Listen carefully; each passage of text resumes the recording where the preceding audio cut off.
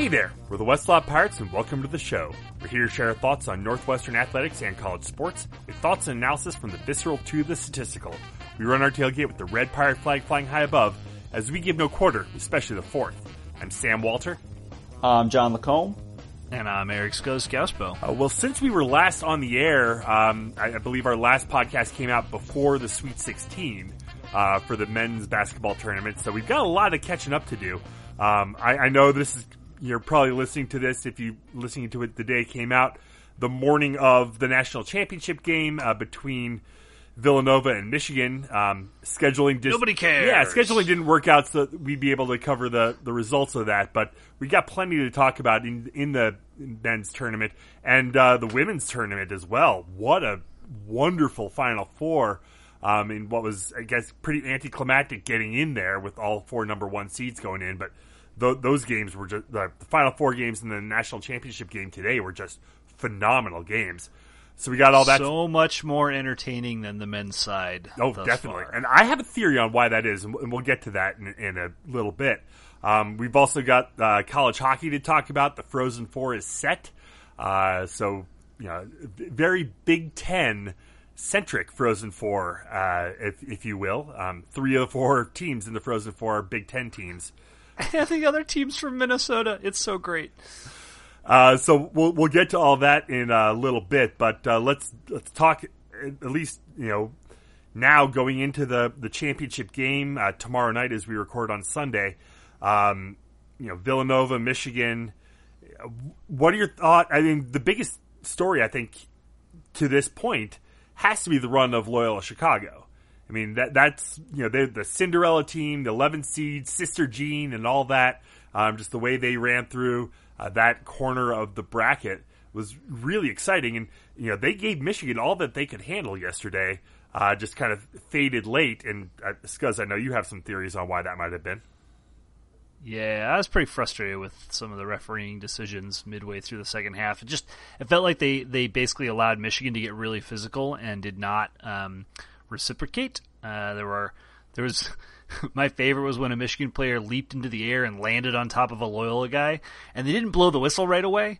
It was like they waited a second to make sure it was a foul, and then the Loyola guy who was clearly trying to jump to shoot the ball, but there's a Michigan guy on top of him. They called the foul on the floor and said that he was not in the act of shooting. So that was upsetting. That was not why Michigan won, but it felt like the refs kind of cracked the door when, you know, Michigan was down 10 and they got, you know, 3 or 4 possessions in a row with some momentum, a couple fouls that went in their favor and a couple non-calls on the other end. And then the wheels just came off for Loyola. And to be perfectly honest, like, Michigan had superior athleticism and depth. It's very plausible they came back and they could have come back and won that game. I think it should have been a lot closer down the stretch because I think they were handed a gift and that allowed them to kind of not, like, literally physically knock Loyola out of their rhythm and off their game. Well, in the first half of that game, Michigan couldn't hit the broadside of a barn. I mean, they were just abysmal shooting, and Loyola was doing what they'd done all tournament, and that's getting to the rim. I mean, all of their points were coming inside, and that kind of goes to the point that I was alluding to a little bit earlier. Is, you know, the difficulty in shooting in a dome.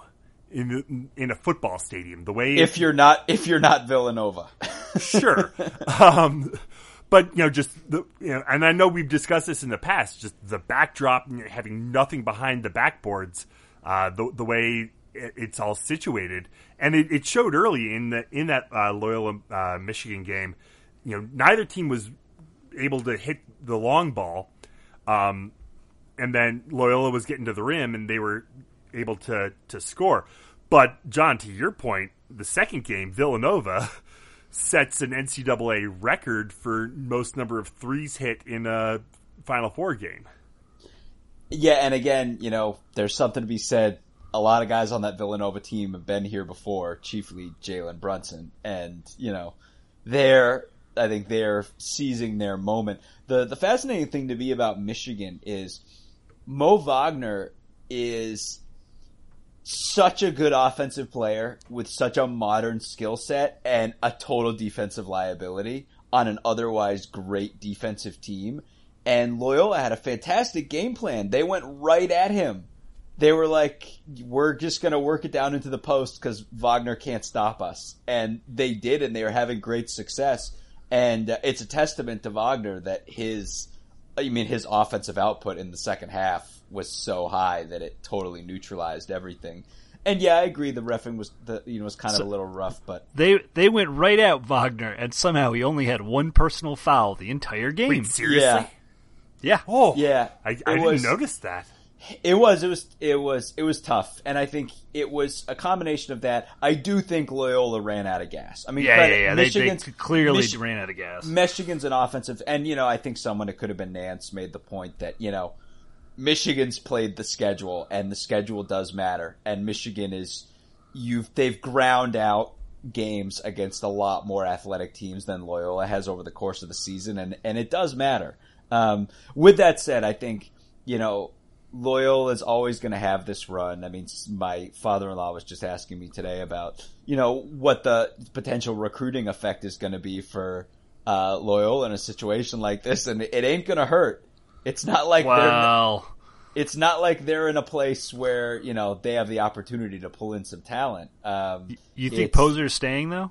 Well, I mean, maybe not, but I mean, it raises the profile of a program that is well positioned geographically, let's just say, right? Fair. I mean, very fair. Relative to the rest of the MVC, you've got access to homegrown talent that a lot of those schools don't have.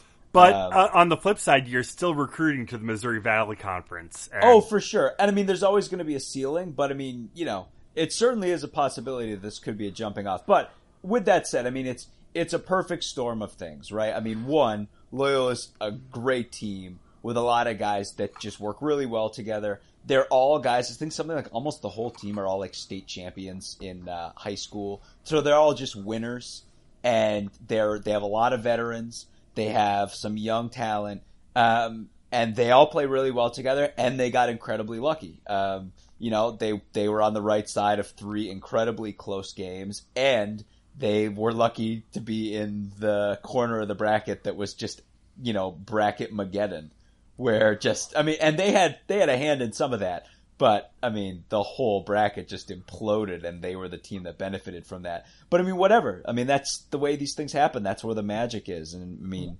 you can't take it away from them. I think realistically, knowing what we know now, they would have probably got plowed by Villanova in the final. I would have liked to see them make it all the way, but I mean, still, like, whatever. I mean, they're going to have those Final Four trophy forever. It's really interesting thinking about the recruiting ramifications because they only have like 3 Chicago kids on their roster. They've got a kid from Palos Park. They've got two kids from Chicago. Sure, another one from Elgin and one from Algonquin, but the heart and soul of their team was Clayton Custer and Ben Richardson, who came from Kansas. From same town in Kansas. Well, no, they went to high school together. Yeah, right. And I think I forget which one. One of them turned down other options to play with his buddy because they've been on the same team together forever. And then Marquise Towns, who was also really phenomenal in the tournaments from New Jersey. So it's interesting to see that this team was constructed not with what I would have expected, homegrown Chicago talent, but now they maybe have a better option. John, to your point, to do that in the future. Speaking of guys from the Chicago area who are making an impact, Lincolnshire's own Stevenson High School's finest, Jalen Brunson, Nelly. That is a team. I don't envy Michigan having to go up. Although it should be said, right, Michigan was a really popular sleeper pick among brackets. And Villanova was the number 1 pick of anybody to win the tournament. I mean, it's been a crazy ride, but the two teams that are facing each other here are, I think a lot of people expected that at least Villanova was going to make it this far. Yeah, I mean, Michigan hasn't lost since, I don't know, we beat them back in early February. Sigh. Yeah. But, Villanova, I mean, they have just steamrolled their way through this entire tournament. I mean, they have not been really challenged. Like, none of their games have ever really been in doubt. They haven't played a really close. I mean, no. Go challenge me on that. I don't think that they've played a close game. No, I agree with you. I think the closest was West Virginia gave them some trouble before it kind of went off the wheels the last 10 minutes. But other than that, like, I would argue they haven't played a team, and maybe Texas Tech comes closest, but a team with Michigan's defensive prowess and their length. That's the one thing I can think of that Michigan maybe has going for them in this game, but it feels like Villanova's got too many answers and too many ways to win this, unless for some reason that they suddenly stop hitting threes. Well, that's the one weird thing is I feel like there have been a fair amount of games where teams were super hot from three.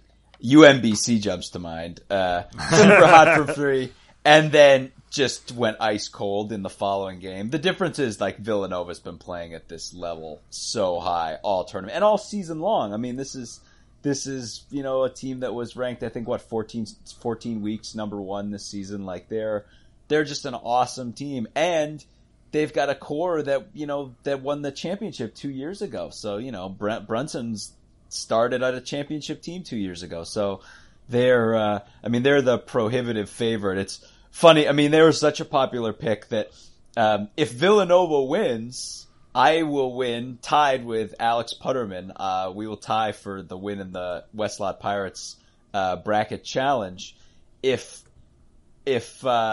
Michigan wins, Garth, friend of the pod, Garth Robertson's wife, her bracket is going to obliterate the field in our tournament. But it's just funny, the swings such as they are. If Michigan wins, she's going to win our bracket by a ridiculous margin. If Villanova wins, she's going to finish like 10th because so many people have Villanova, and that's not just unique to our bracket. It's everybody's bracket.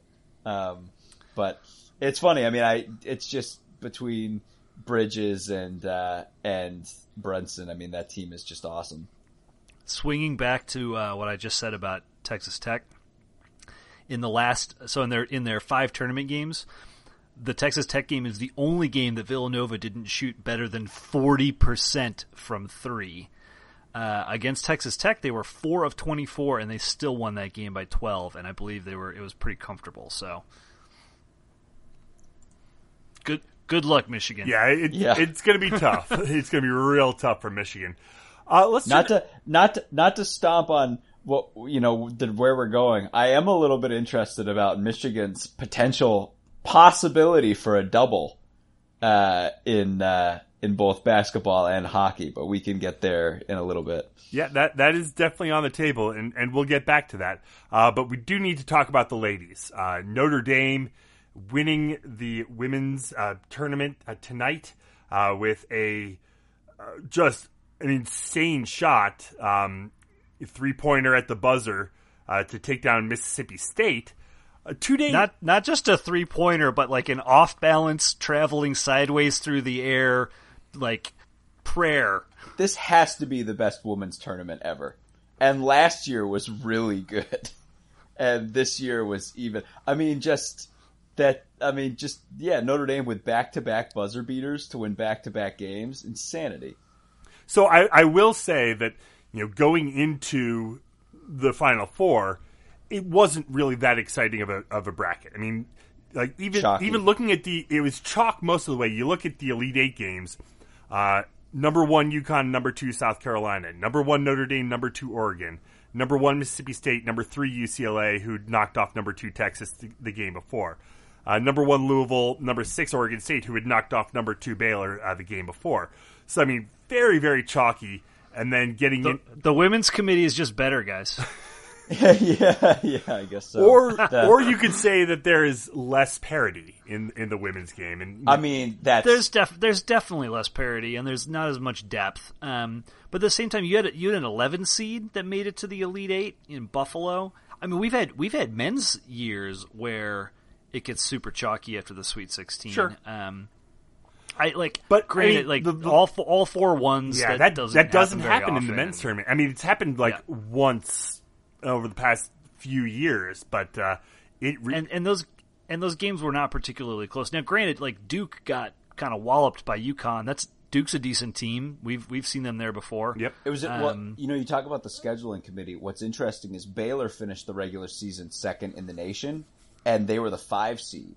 And they were a 2 seed. I mean, a 2 seed. They were the 5 overall, and they were the top 2 seed, even though they were second and they had 1 loss. And the committee must have known something, because they were not. And the minute they had to play a 1, or I think even before that. They got beat by Oregon State in a 6. Yeah, and they got plowed, and it was like whatever it was. The committee was on the ball. So the big, I don't know if it's a shocker, but you've got UConn, a team that's won over the past 2 years, or 3 years. I think they were like 147-2. I feel like I saw that stat somewhere. The numbers might be slightly off, but they've only lost 2 games in the past several years, and those were each of the Final Four national semifinal games on a buzzer-beating shot. So since 2013, UConn has lost a total of 3 games, all of which were in overtime. Which is just insane. Although someone, I think SportsCenter made the point, UConn has lost 7 straight overtime games. Now, how many years those are stretched out over is probably like a decade or something, or longer. But it is bizarre. And what's funny is UConn like the last couple of years, they haven't been good in close games. They just never play close games. They win almost everything by like 15 plus points, but I mean, Notre Dame they had to have everything go perfect for them, and it did. So outside of, some of the talk we just had about the chalkiness of the bracket, the other hot take that's been, it's not even that hot, this is kind of an old and tired take, that's been floating around the last couple of weeks is, whether or not UConn is bad for women's basketball and with their dominance. They beat St. Francis of Pennsylvania 140-52 in the first round. A lot of people took umbrage with that. You mentioned the record earlier, Sam.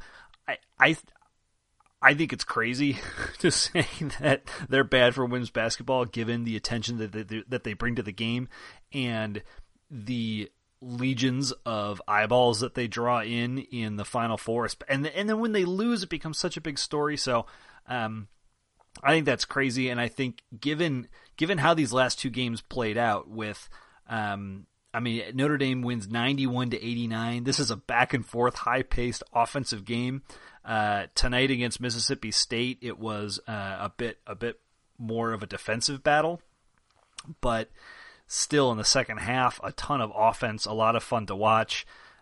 I mean, how you could say this is bad for the game and not drawing attention and pulling in eyeballs is crazy to me. It's like saying that Tiger, when he was dominant, was bad for golf. Unequivocally, that is incorrect. Here's an analog that I know I've mentioned on the pod in years past, but if you're saying that UConn is bad for women's basketball, that's like saying that UCLA was bad for men's basketball back in the 50s. Or that Alabama is bad for college football right now. So here's the thing, right?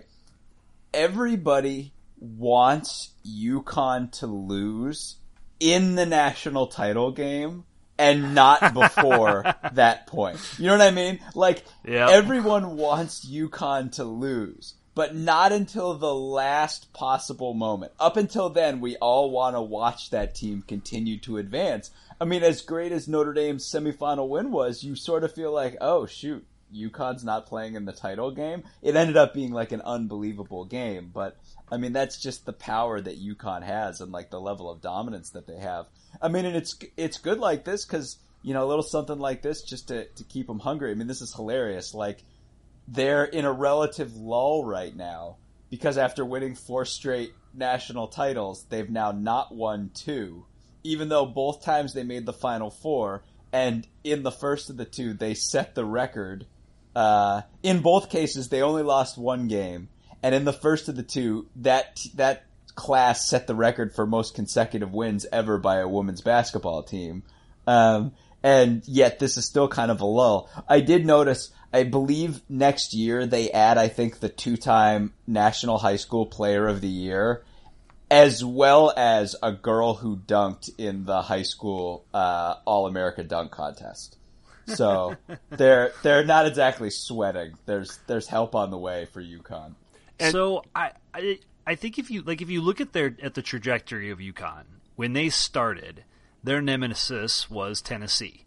Pat Summitt, amazing coach, the previous dominant player in college basketball, right? And Summitt and Auriemma had a back and forth. Eventually, UConn and Auriemma kind of persevered. The next big lull that they had was because there was one just incredible player on the other side of the floor, and that was Brittany Griner when she was at Baylor. Mm-hmm.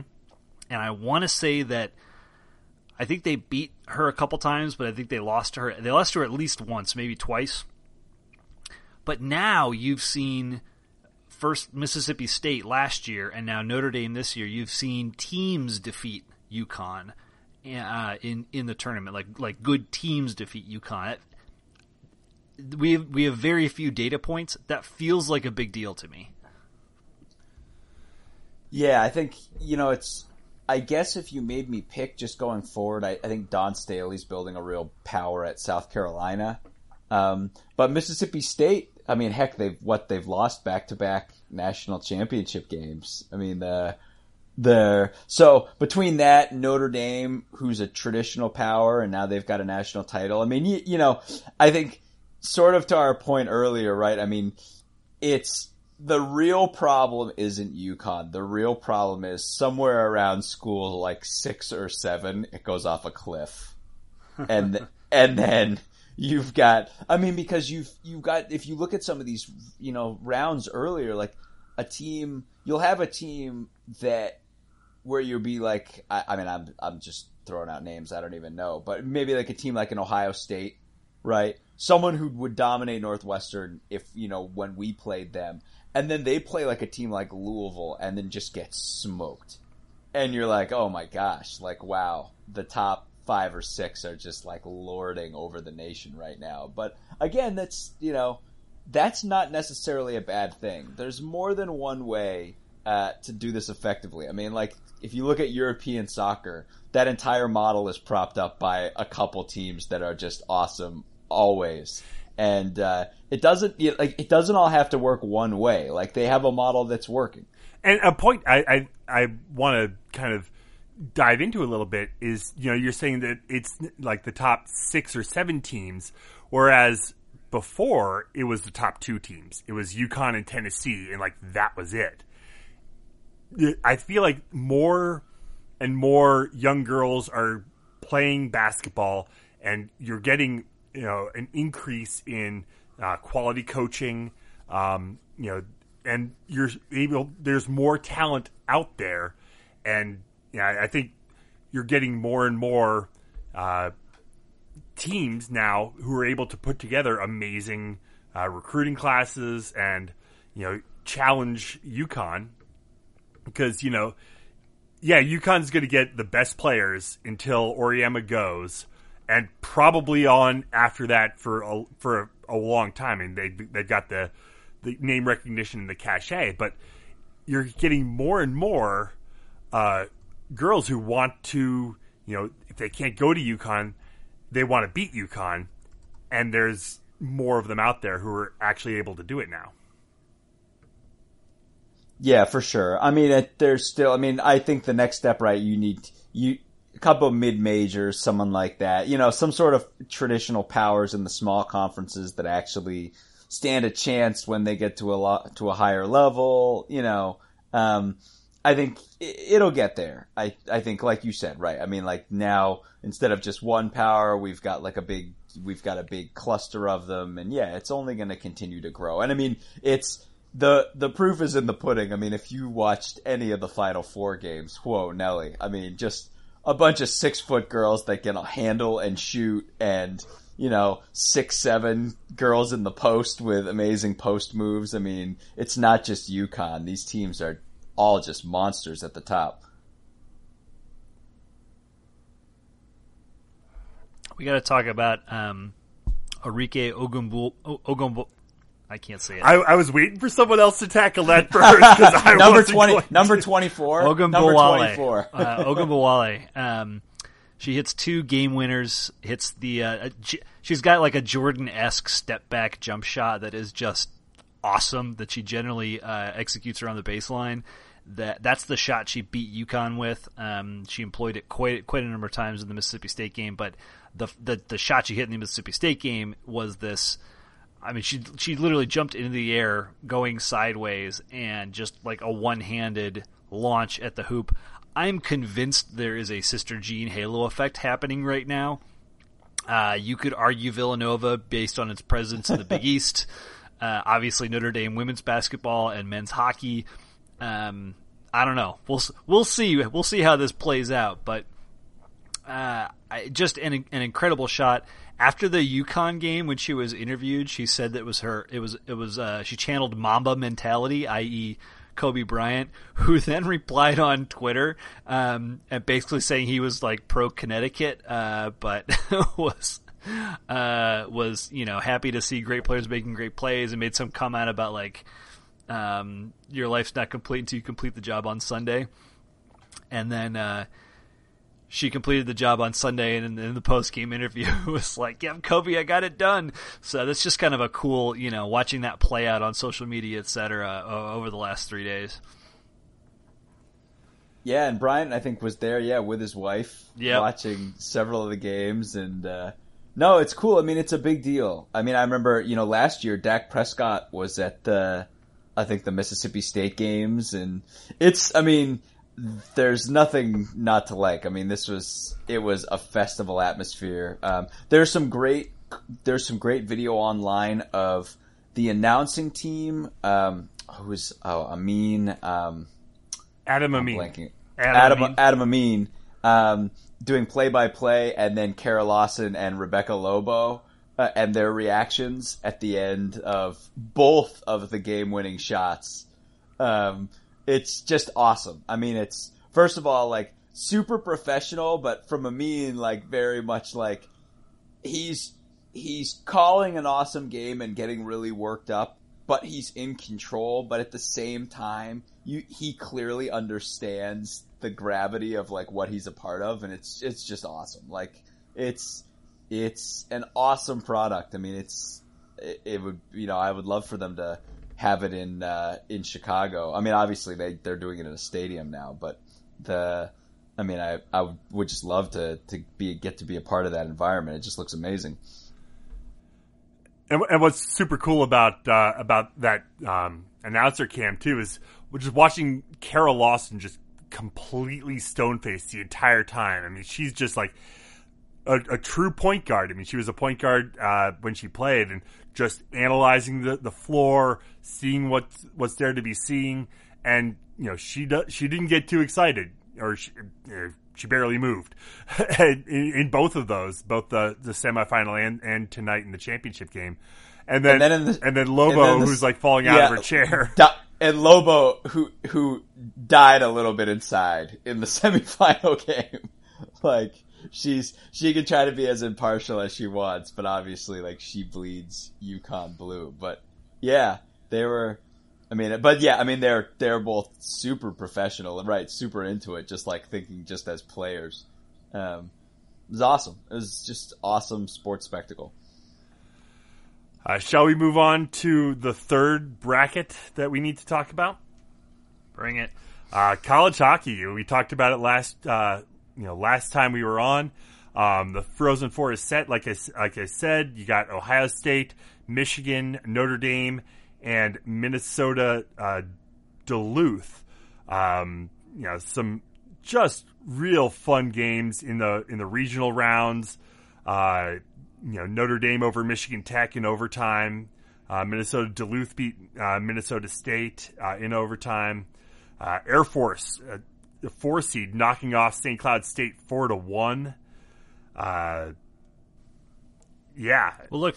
First, we got to talk about the fact that the Eastern not time zone, but the Eastern schools in college hockey have been completely shut out of the Final Four. They only had even 2 teams in the Elite Eight, and this is epic. So obviously, like the East Coast, Boston College, BU, Providence, Maine. There's a lot of Northeastern, New Hampshire. There's a ton of really good blue blood hockey programs out there. Quinnipiac, Yale, Union, these are others that have been in the championship game in the last few years. And there's always been an East versus West. If you've ever watched the movie Miracle about the 1980 U.S. men's hockey team that won gold in Lake Placid, there's kind of Boston versus Minnesota infighting amongst the college players on the team. Like, this is a legit thing. And for the East to be totally shut out is just spectacular from this native Minnesotan's eyes. So on top of that, you've got Ohio State, Michigan, and Notre Dame, who are all Big Ten hockey programs. So a real statement for the Big Ten, which has not gotten a lot of love since they formed their own hockey conference. Whether that is envy at their TV deal and the money that they're raking in, or if it is kind of appropriate valuation of the fact that they haven't been that good, which I don't know. You can look at the fact that Minnesota has been a real disappointment the last 4 or 5 years, and when the top program in a division or a conference is not showing up, it's very easy to start to question how good that conference is. So I think that's maybe some of what's been going on with the Big Ten, but this is a big deal. For 4 Western schools to be running this deal, and for the fact that you could have a Michigan-Ohio State championship, that's crazy. I mean, I was going to ask. I mean, so first of all, how many times did they play each other during the regular season? Probably. Let's and how many years? So how many years does that rivalry go back in hockey? Have they both had hockey teams for a long time? Yeah, they have. So I mean, there's a lot of history there. Would that be have they ever met at a conference tournament level or something? No, because Ohio State's been garbage at hockey forever. Oh, okay. They've played as well as anybody has in this tournament so far. I feel like. I mean, yeah. They've been rolling in a situation where pretty much nobody has. So they played Ohio State 4 times. During the course of the year, they basically had 2 weekend series, one in Michigan, one in Columbus. And Ohio State won all 4. Wow. So, I mean, is this the best Ohio State team that they've had, or is it? So the Buckeyes started in like 1963, and they've certainly had some winning programs. They're pretty good in 71, 72. I think they may have won the national championship that year. But since then, no, I don't think they won the national championship that year. But they've only been to the Frozen Four once before in 1998, and they've only made the tournament 1, 2, 3, 4, 5, 7 other times outside of that. So I mean, like I said, Ohio State has not been a good program historically. I mean, it's crazy that it's funny, there's so many sub-storylines relative to the other sports, right? I mean, Notre Dame's got a chance to double in hockey and women's basketball. Michigan's got a chance to double in men's basketball and hockey. You've got a chance for a Michigan-Ohio State final. And then on the other hand, I mean, what's the best Minnesota Duluth has ever done? They won it all a handful of years ago. Wow. So, I mean, again, it's crazy to me that Minnesota Duluth is that much of a power. I mean, it's again, Minnesota schools are very good at hockey. I mean, there's a reason they call it the state of hockey. Right. Yeah, so Minnesota Duluth won it all in 2011. And prior to that, it does not look like they have any titles. Yeah, so that was their first. But one interesting thing is that Michigan surprisingly, because they've not been anywhere near the top in the last 10 years. They last won a national championship in 1998, but they are the most decorated college hockey team. They have more titles than anybody else. It's fascinating. Partially because they won like 7 of the first 10. But it's pretty awesome, I think, for the sport. I mean, it's weird, right? Because you said, like, I think a lot of times you used to having that mix and everything, but I get how, you know, some of the Northeast hockey blue bloods would thumb their noses. But I mean, I think from a national perspective, just having this many big names involved at the same time is huge. And just to get a chance to have, I mean, were it to work out, to be able to cash in that Michigan-Ohio State cachet in a hockey championship game, I mean, that's definitely a win. Or even Notre Dame, Ohio State. And I mean, and I think the biggest factor here is, like, all right, Boston College is not a small school, but the alumni base for Boston College pales in comparison to any of these three. And to have these three all in, I mean, these are 3 of the 5 biggest fan bases in the country. You could argue who's 1, 2, 3, and 4. Throw Penn State in the mix, and then I don't know who's 5th. Maybe it's Alabama. I don't think so. It's probably Nebraska. Or some other craziness, but like this will draw more eyeballs to college hockey than anything that's happened recently in this sport. And it goes to the discussion, right, of, like, you know, does this boost the Big Ten as a hockey conference? Does this potentially... Absolutely does. But I mean, does this potentially add more fuel to the fire of that team down south building, you know, putting hockey in, you know, or anybody else? I mean, who are the other holdouts besides us who could in theory be adding? Well, I mean Indiana, Purdue don't have, Nebraska doesn't have, Iowa doesn't have, Illinois doesn't have, Wisconsin does, Minnesota does, Michigan State, Ohio State, Penn State, Maryland and Rutgers don't. Well, so since Rutgers joined the Big Ten, I've been surprised that they have not had a team jump up yet, because they have a very strong hockey program from like a D3 perspective. I know for a fact that I think Iowa and Illinois play in some, you know, whether they're with us in like a club league or if they do have a D3 or a D2 program, you would think that Iowa would be well positioned to field a team just with like where they would draw from a student basis. You could catch a lot of Minnesota kids. Exactly. So there's a good 2 to 3 teams that could consider doing something like this. And it does kind of come back to who's going to build them a stadium or if they can use one that already exists. That's probably the biggest factor for anyone.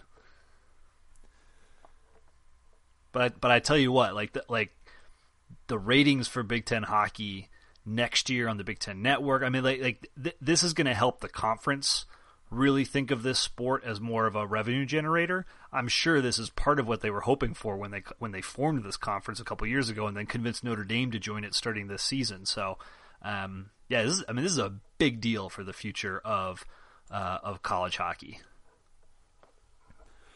So the Frozen Four happens this upcoming weekend, right? Yes, and I got to throw out just a couple of the little random fun things that happened the first weekend that I want to make sure get noted. So I talked a lot about the Michigan Tech fans on the podcast as we previewed this thing, and they did not disappoint. They were awesome in their first round game against Notre Dame. They almost beat Notre Dame too. That game went to OT. And both teams had like crazy scoring chances right at the end. Michigan Tech had some point blank shots like seconds before Notre Dame got a breakaway and won. Yep. They absolutely did. Their team played way better than I expected. But the fans were spectacular. And the best part is that ESPN sent somebody down to interview like their I think they call themselves the Misfits. And so he's talking to some guy in the Misfits about oh yeah, we made the drive, we're really excited, like yada yada yada. That dude's buddy is standing behind the ESPN interviewer's back. He's got a giant mullet, a big fat headband, and he's just grooving. He is just dancing in place, grooving, like eyes locked on the camera. It was spectacular. It was so good. Other highlights from that game: the Michigan Tech coach has such a strong Canadian accent. I could not understand what he was saying when they interviewed him on television. And then the best bet for my money was Barry Melrose, who comes out of retirement for ESPN twice a year, maybe 3 times a year. I don't know if they do anything with NHL draft, but he comes into the studio to talk about the Stanley Cup Finals, and he does color commentary for NCAA hockey games, and he will certainly be on the call during the Frozen Final Four upcoming next weekend.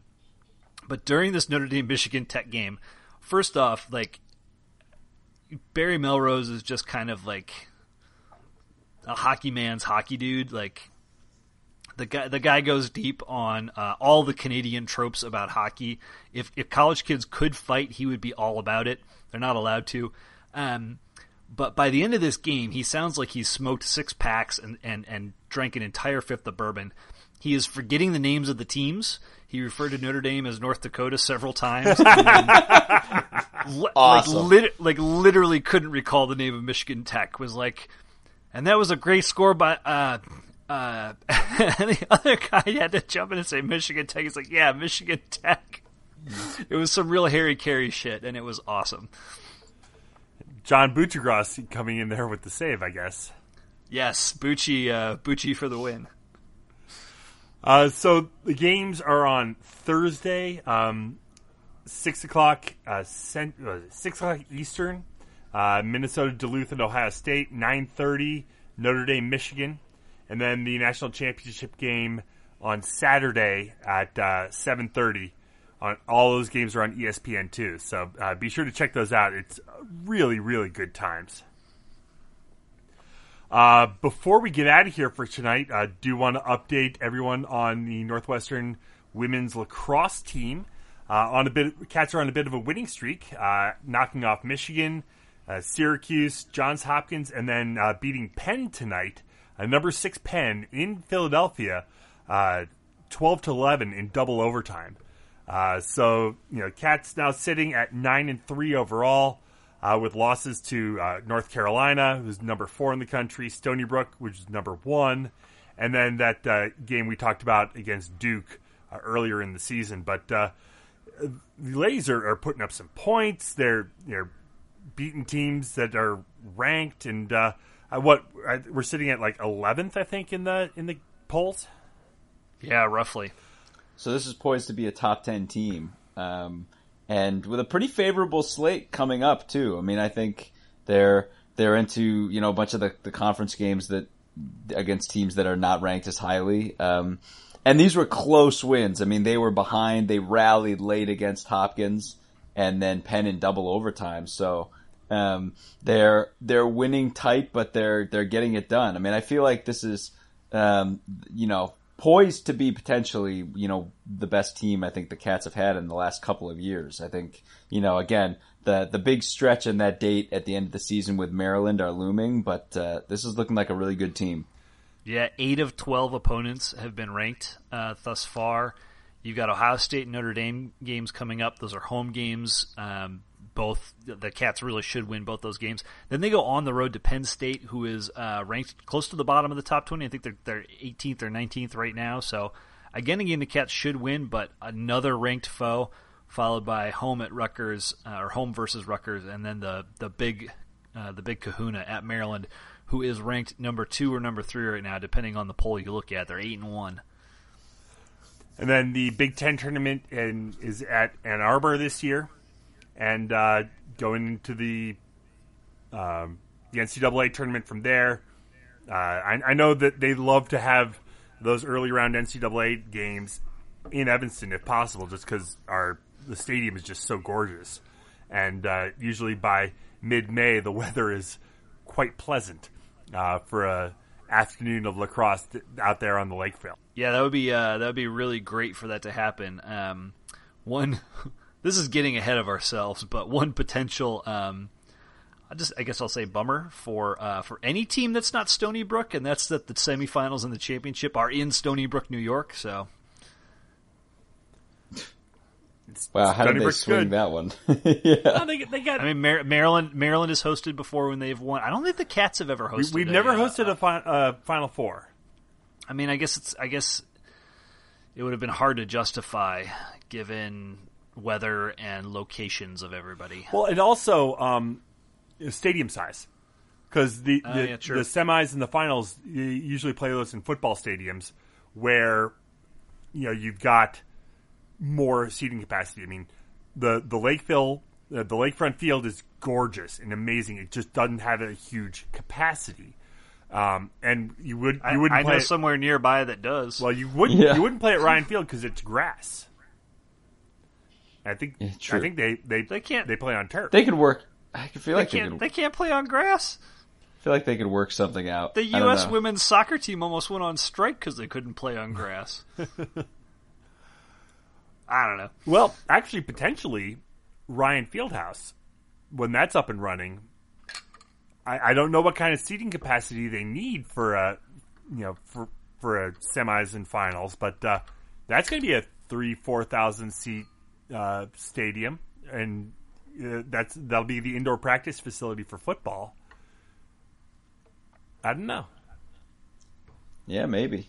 But again, putting the cart before the horse. But it's funny to look at this through the lens of previous lacrosse teams because that run that Northwestern had was just so insane. UConn women's basketball level of success and win-loss records that you can lose a little perspective. And now, I mean, the fact is, right, I mean, this is a team that could be 14-3 and potentially, as high as maybe, 5th, 6th, 7th in the nation, traveling to Maryland at the end of the season. I mean, it's not the loftiest of heights that we had before, but this is a really good team. That's poised to put something special together. I'll mention that the Stony Brook Stadium has natural grass. Okay. Does it say what the seat capacity is? Capacity of 12,300. Okay. 2,000 of those are standing room only. So I don't know that they fill that for lacrosse, but I mean that is more than I guess Ryan Fieldhouse would be able to field. In any case, let's go ahead and leave it there for this week as we go ahead and continue our search for the Swoley Grail.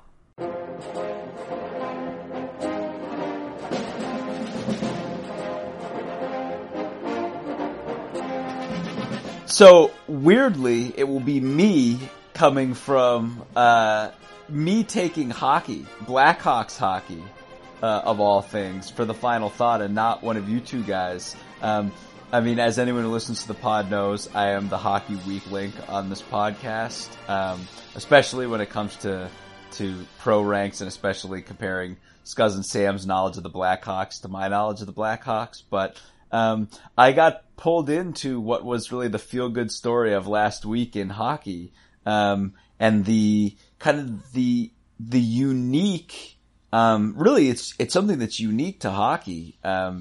The idea of emergency goalkeepers.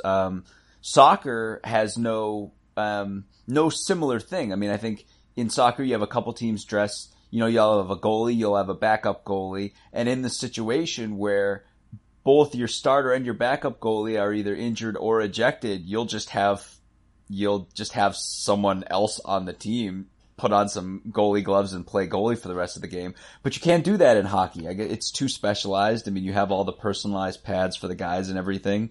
And to make it work, there are like a pool of emergency goalies available for either team at any given game. And they're always like local guys who've gone through some sort of vetting process, guys who play like beer league hockey. I mean, normally they'd played a little bit in college or something, but right. I mean, and every blue moon, and truly, right? I mean, how rarely does this happen? But it happened. Scott Foster, who is an accountant, 36 years old, lives in, I think, Oak Park, played for Western Michigan, like, a little, way back in 2002, I think. or he wasn't even the starter. Yeah, I mean, he wasn't. He didn't even get a lot of reps. I think he played maybe 20-something games, and he was the guy in the pool who was available. And I mean, you guys can tell me. I mean, what was the situation with the injuries of the stars? Was Forsberg hurt himself playing soccer? So yeah, right? so Forsberg was going to be the starter. He hurt himself in pregame. Whether or not it was in the pregame soccer kick around or not, yeah, that's still not clear. But he gets hurt enough that he's out for the rest of the season. The Blackhawks minor league affiliate is in Rockford, but so it's convenient. And if that injury were to have happened earlier in the day, they could have rushed the goalie down from Rockford. But few minutes before a face-off, you just don't have the time to do that, which is why you have the emergency goalie. Colin Delia, who was going to be the backup, he goes in to start, and Foster comes down from the press box and sits in the locker room actually watching the game, because in the very unlikely event of him having to come in, if he was on the bench, he would not be allowed to take warm-up shots.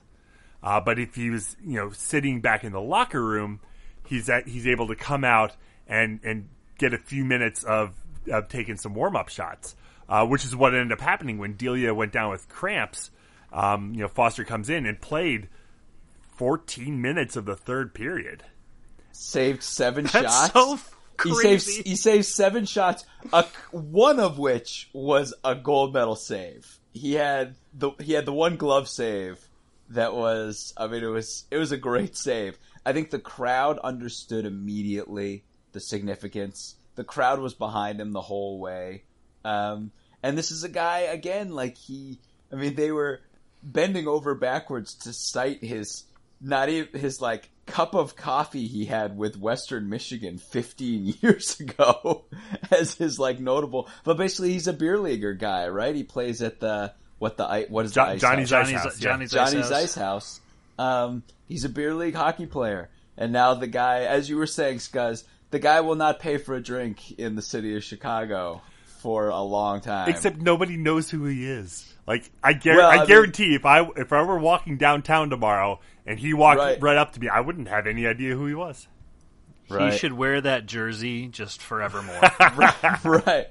I mean, it's just so awesome, and it's only hockey gives a legitimate chance for someone to live their dream that way in a real situation, if only for, in his case, 15 minutes. And he did it, and he'll have that for the rest of his life, Gave up no goals, saved 7 shots, back to the beer league.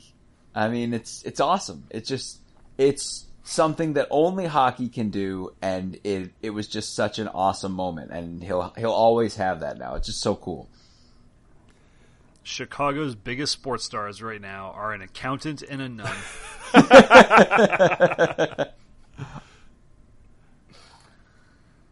Oh boy. And I guess Bino Cook would have it no other way because baseball is explicitly excluded from that equation.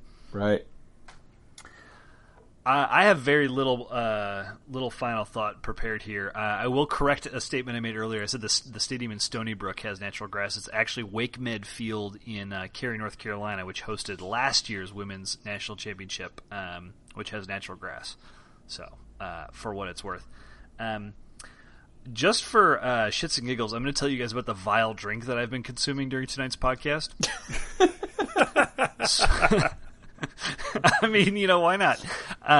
So there's a brewery here in Cincinnati called Listerman's. Sam, you are familiar with these dudes? Yeah, I met them a couple years ago at the Festival of Barrel-Aged Beer here in Chicago. Yeah, so speaking of barrel-aged beer, they made a minty imperial stout beer and aged it in suburban barrels. And it would take paint off walls. It's awful. And I bought 2, and I just I hate pouring out beer. Even if it's hard to drink, I hate pouring out beer. So I had this thought of what would happen if I dumped a bunch of ice cream in this beer. And It actually it wasn't horrible. I mean, hopefully you guys have heard of like the Guinness float or the Stout float. Totally legit thing. The minty stout, the minty bourbon barrel aged stout float is a really poor substitute for its precursor. But I survived. It's not too bad. So I just don't buy this beer. But if you have to, get some good vanilla ice cream with it. So I will let you guys know the beer that I've been drinking, and that it's very similar. Goose Island put out a variant of their Bourbon County Stout, except it was not aged in bourbon barrels. So they made their Imperial Stout, and they put it in Ardbeg barrels. Whoa! For those who don't know, Ardbeg is a Scotch that is extraordinarily peat forward. So it stings the nostrils. It's amazing. And this beer, oh my God, it smells like Scotch, and it tastes like, Russian Imperial Stout plus Scotch. It is intense. It is amazing, and it's every bit as good as it sounds like your beer was bad. I thought you were going to say something else there, because I'm not sure that sounds that good. Oh, it's phenomenal. It's hard to drink a whole one just because it's really overpowering. But I'm just envisioning like tomorrow, some Northwestern alum standing in a Chicagoland Mariano's in the beer aisle being like, what to get? Should I get this or this? And then remembering the Westlot Pirates that guided him. No, don't get that. Away from the mint and toward the Scotch with your stout choice. Oh boy. It's the hard-hitting analysis that you can only get here. Has been waiting 50 minutes for us to So for my final thought, I do want to just update the baseball and softball teams as they continue through their season. Baseball is having a bit of a rough go. 8-14 overall, 1-5 in conference. Just things haven't quite been clicking for the team since they got into conference play. Softball, however, is having a pretty solid season. 22-11 overall, 5-3 in conference. So the ladies of the Diamond are playing real well. Just took 2 out of 3 against Nebraska, who I believe is ranked. With a win today at home. So love to see baseball and softball hopefully continue to do well, and go from there. And with that, we'll go ahead and leave it there for this week. Head to our website, westlawpirates.com, where you can leave comments and questions. You can find us on Facebook, find us on Twitter, @WestlawPirates. You can call our voicemail line at 847-231-CATS. That's 847-231-2287. And email the show, westlawpirates@gmail.com. Tune in next time as we give our visceral and statistical views on Northwestern athletics, and look for us in the west lot of Ryan Field flying the red pirate flag, because we give no quarter, especially the fourth. For John Lacombe and Eric Scasbo, I'm Sam Walter. Thanks so much for listening. We'll see you next time.